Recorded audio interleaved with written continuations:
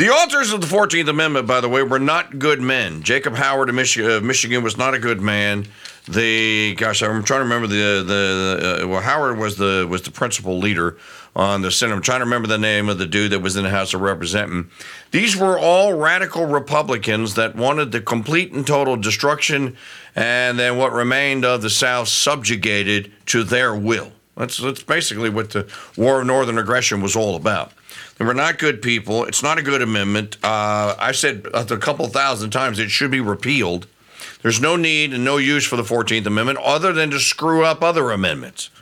Because what it basically does, if you read the insurrection clause in Article 1, Section 9 of the Constitution, where it talks about, I think it's in Article 1, Section. There's Article 1, Section 10.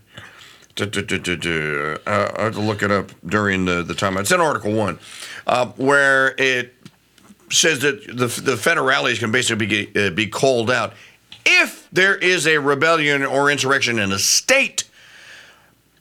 But the caveat is that the executive authority of the state would have to call it out. Now, I want to know, when did the governor of Colorado ask the federales for aid and assistance during the January 6th rebellion or insurrection? Go, tell me, when?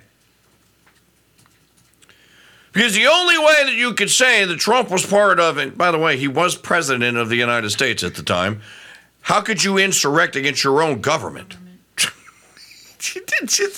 Jonathan Turley, the Constitution scholar guy, was asked about this yesterday. He's just shaking his head no and just going like, this is just really stupid.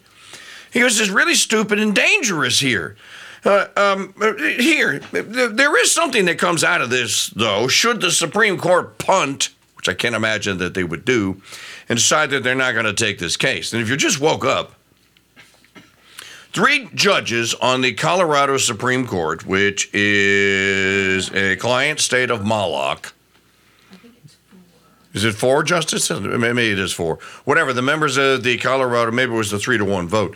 The members of the Supreme Court of the state of Colorado voted yesterday to kick Donald John Trump off the ballot for the May the 4th primary that is coming up or it's coming up. So, saying that he violated the third article of the 14th Amendment, or the third clause of the 14th Amendment, can't hold an office or run for an office, a federal office, if you violated or if you waged war on them or participated in a rebellion or insurrection. Well, the Constitution is pretty clear on the rebellion or insurrection clause.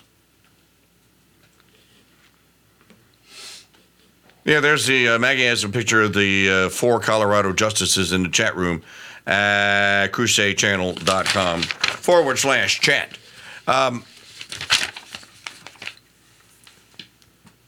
And what you can do if there ever was a rebellion or an insurrection. But what Jonathan Turley said about this, I agree with. Okay, so you're saying then that all 50 states get to have their own little pet peeve, private definition of what a rebellion or an insurrection is. That was John Bolton that said that. I thought it was Jonathan Turley that said that. Oh, that was Bauman Bolton that said that? Okay. Whichever one of the Johns said it, I agree with with that.